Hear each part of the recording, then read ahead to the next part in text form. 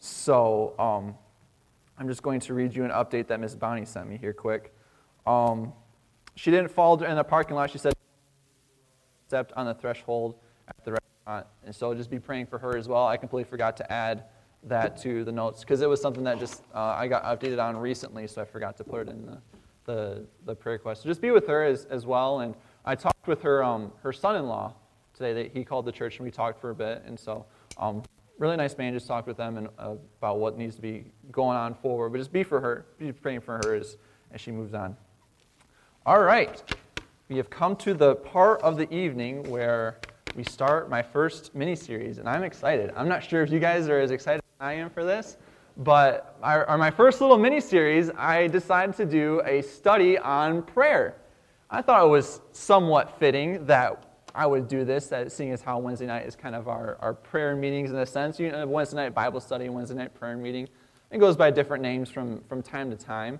But when I was thinking through what would be a good series to go through, the Lord put this on my heart as the topic of prayer. And I feel like it's something that, as a lot of things happen in our life, we sometimes forget about the real, what prayer really is and how it really affects our every day-to-day life, how our communication with God. And we're going to be looking at a bunch of things throughout these 2 weeks, but specifically we'll step right into it here, is go ahead and turn, if you have your Bibles before we get too far, go ahead and turn to Matthew chapter 6 is where we'll be tonight. I'll have the verses up there for you. It's also good just to follow along in your Bible. So Matthew chapter 6 is where we will be, and this is kind of the core passage of where we're all going to be starting, but we'll jump around here and there in the weeks to follow as well as we do. This isn't really a study on a certain passage, but more of an entire topic. So we'll be jumping around a lot, but all still focusing on the topic of prayer. So Matthew chapter 6, we're going to be reading verses 5 through 8. So Matthew chapter 6, verses 5 through 8. And just as a bit of context right now, Jesus is actually preaching on the Mount. So this is part of the Sermon on the Mount. If you look back in the beginning of chapter 5, you can see that this is where it first starts. He starts off with the Beatitudes and he follows on. And this is still part of the Sermon on the Mount. So he's preaching right here. We'll start in verse 5. Matthew chapter 6, verse 5. Here we go. And when thou prayest, thou shalt not be as the hypocrites are, for they love to pray standing in the synagogues and in the corners of the streets, that they may be seen of men. Verily I say unto you, they have their reward. But thou, when thou prayest, enter into thy closet, and when thou hast shut thy door, pray to thy Father which is in secret. And thy Father which seeth in secret shall reward thee openly. But when ye pray, use not vain repetitions as the heathen do, for they think that they shall be heard for their much speaking. Be not ye therefore like unto them, for your Father knoweth what things ye have need of before ye ask him. And that's where we'll move on for our topic for today. So the first thing that I want to start is the very first category is, what is prayer? The very first overarching kind of section we're going to be talking about is, what is prayer? We have to figure out first what prayer is before we can start building upon the foundation right now. We can start looking at, why should we pray and what should we pray for and how should we pray? The disciples will always say, Lord, teach us to pray. But first we got to understand what prayer is. And Jesus really points out to us exactly what we should be doing in our prayer. But the first thing we got to figure out is that what prayer really is. And the first thing that prayer really is it's just communication with God. Prayer is simply just communication with God. And sometimes, like I said, this whole study is something that we need to look at. It's something that we take for granted. I'm not sure how many of you guys just came here tonight and say, it's Wednesday night prayer meeting. We'll go over prayer requests. We'll do our praises, and we'll just move right into 1 Thessalonians or 2 Thessalonians or wherever you guys are. But really understanding that God, the creator of the universe, this all-powerful being that we look to for our salvation, for everything in our day-to-day lives, that we get to have communication with him. It's almost surreal. I talked about this a couple weeks ago, but sometimes we always feel like we have to seek the smartest man in the world. Who is the strongest and the smartest, and who knows all the secrets of the universe, that knows, how far the sun is from the earth and why exactly we have gravity and why we do all these things, and we're thinking, man, the guy is so smart. And if I can only have a 5-minute conversation with him, how cool would that be? But you've got to realize that God is so much infinitely wiser, infinitely more powerful than any of these people on earth. But we don't go to him for anything sometimes. We just try to do things in our own strength. But really realizing that prayer is just simply communication with God. And some people will think that you always have to start your prayers with, like, Our Father who art in heaven, hallowed be thy name. And they go through this whole vain repetition. Well, I don't want to jump ahead, but we can see that in a couple verses. But prayer is just simply communication with God, really realizing that God is so much smarter, so much wiser. He can do everything that he can do everything. He can do anything. And all I got to do is just go to him in secret and talk with him. Just realizing the communication, the connection that we have with God as Christians is something that we should never take for granted. And it's something that we sometimes skip right over. But really realizing what kind of connection we have with Christ is so profound. So that's the first thing, is realizing that we have communication with God, that prayer is just simply communication with God. Let's look at the next thing. Prayer is not to be self-righteous.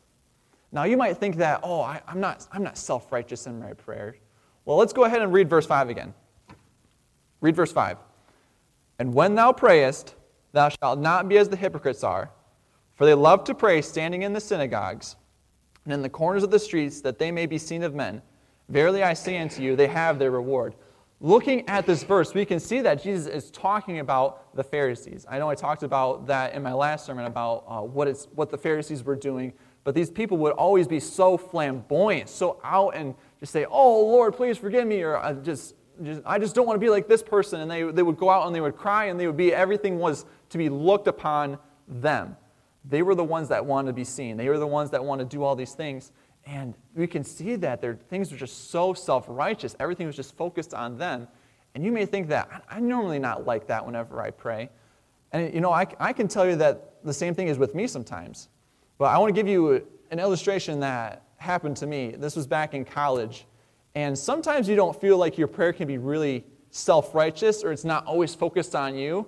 But have you ever been praying in a group setting? Have you ever been praying with a friend or with someone else, and they say amen during your prayer?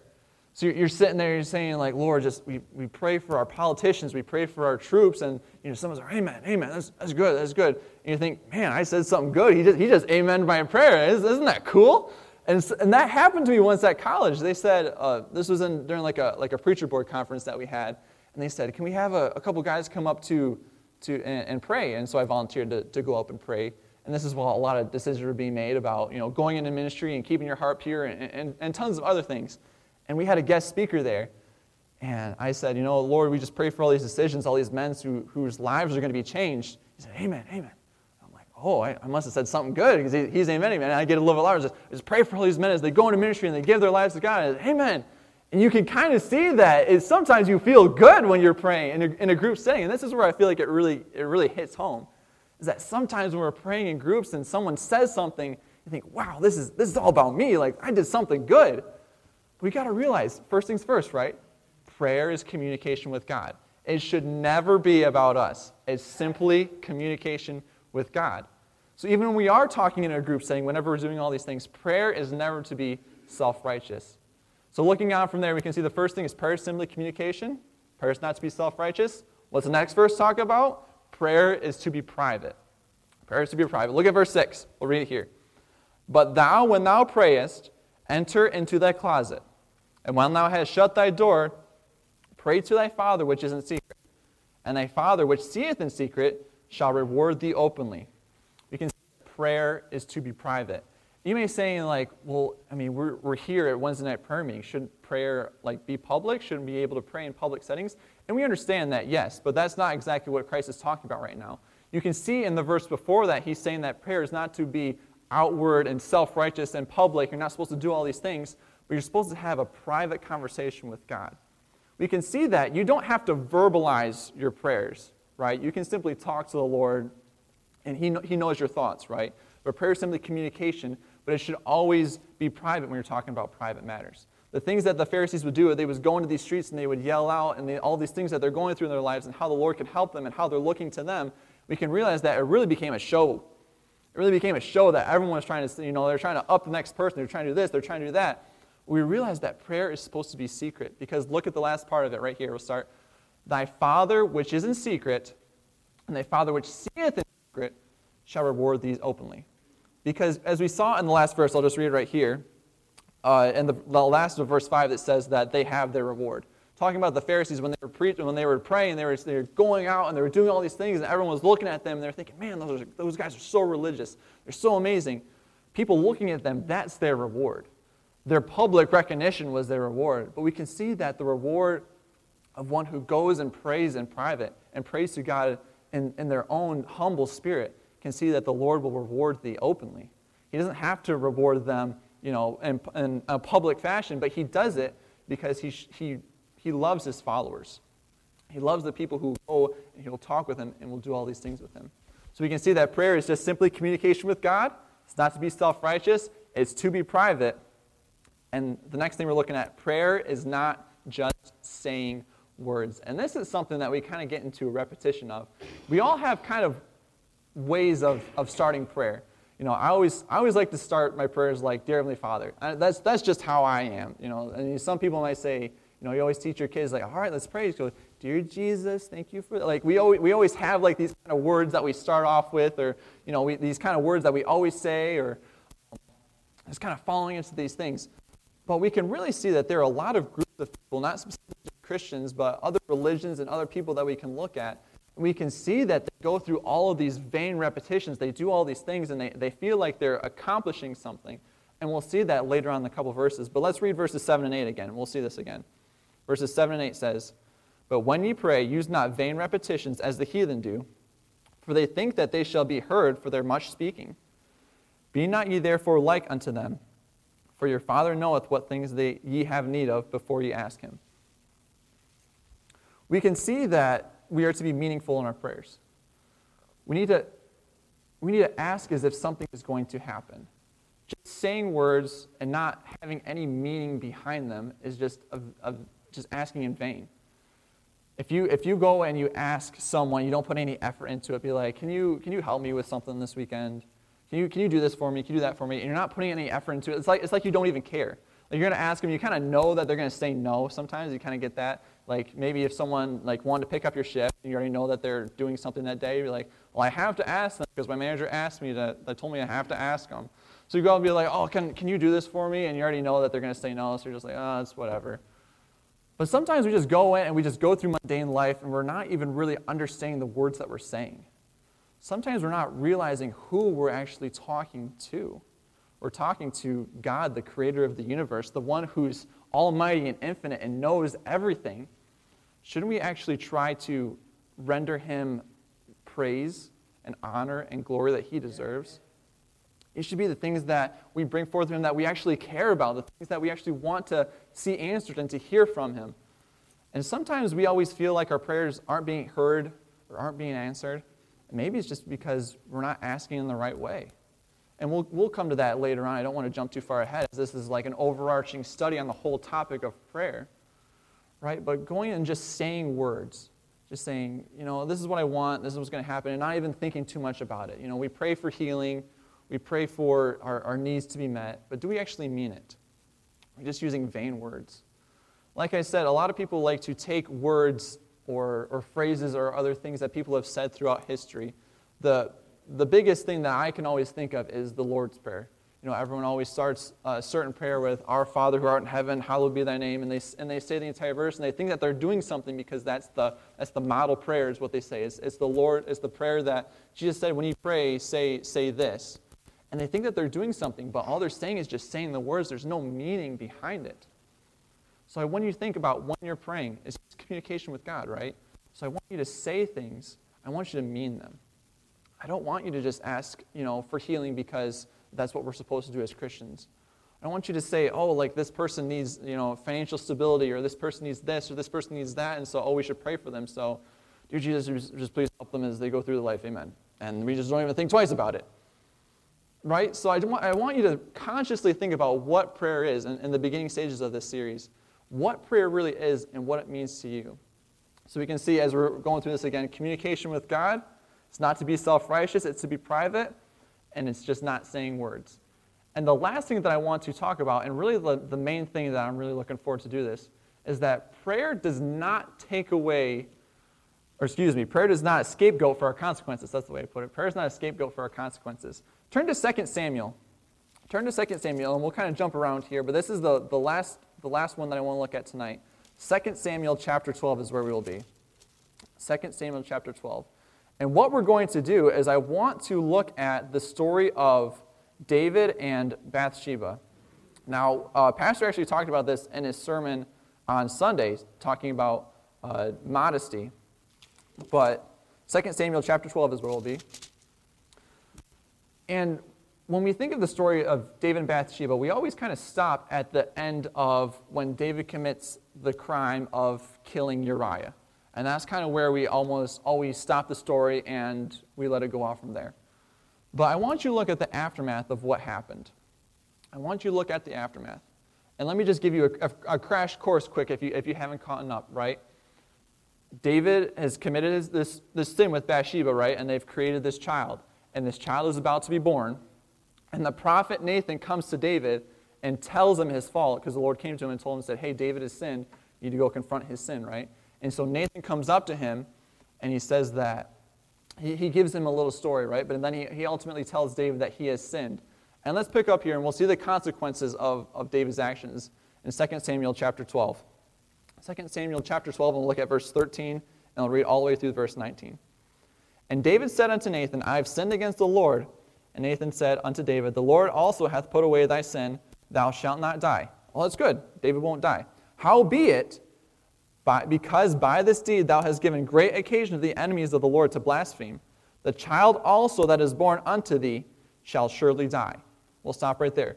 The Lord has commanded that the son that David and Bathsheba are going to bear will die. And that's what Christ has said. However, we will look upon the following verses and we'll see what David does, right? So continuing on, verse 15. And Nathan departed unto his house, and the Lord struck the child that Uriah's wife bare unto David, and it was very sick. David therefore besought God for the child, and David fasted and went in and lay all night upon the earth. And the elders of his house arose and went to him to raise him up from the earth, but he would not, neither did he eat bread with them. Verse 18. And it came to pass on the 7th day that the child died. And the servants of David feared to tell him that the child was dead, for they said, behold, while the child was yet alive, we spake unto him, and he would not hearken unto our voice. How will he then vex himself if we tell him that the child is dead? But when David saw that his servants whispered, David perceived that the child was dead. Therefore David said unto his servants, is the child dead? And they said, he is dead. This is a very, very tragic story, one that I don't take any pleasure of telling, but I think it's very important to see the consequences of our actions.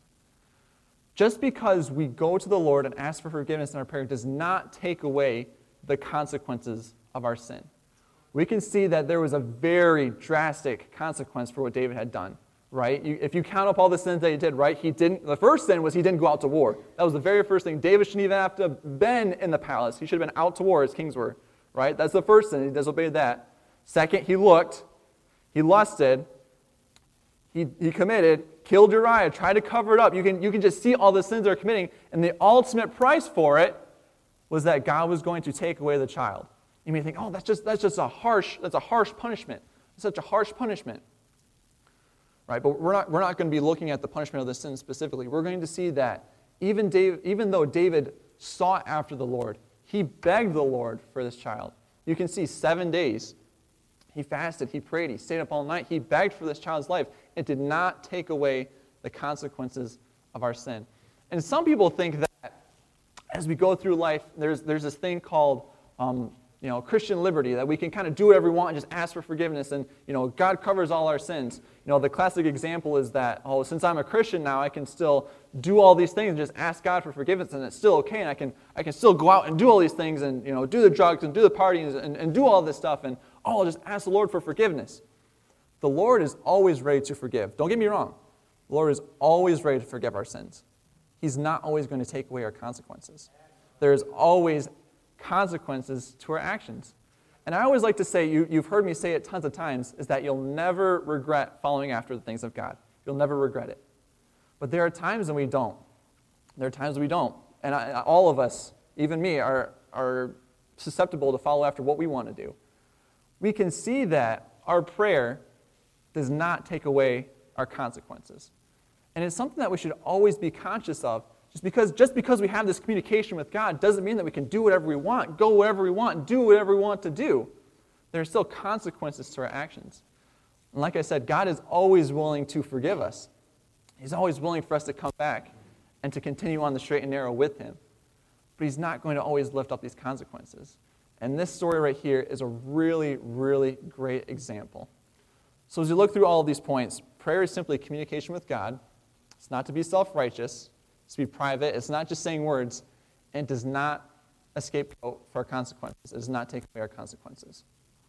I want you to think, going throughout this week, about your prayer life. And this is where we'll end for tonight as I kind of wrap this up. I want you to think about how your personal prayer life is. How often do you talk with God? And I don't want you to say, for every meal or before you go to bed or with your kids every night. Like I said, prayer is simply communication with God. How often do you seek the counsel of God? How often do you ask Him to do things for you in your life? I want you to think this week. I think it's very important for us to keep track, either mentally if you want to, but even writing it down through your entire week, how often you communicate with God. How important is your prayer life with Christ? Because sometimes that's something that kind of slips. It's the same with our devotions, right? There's a time in the day where we set to seek after God, and once we stop seeking after God, then we start going amiss, right? So how often do you have conscious conversations with Christ?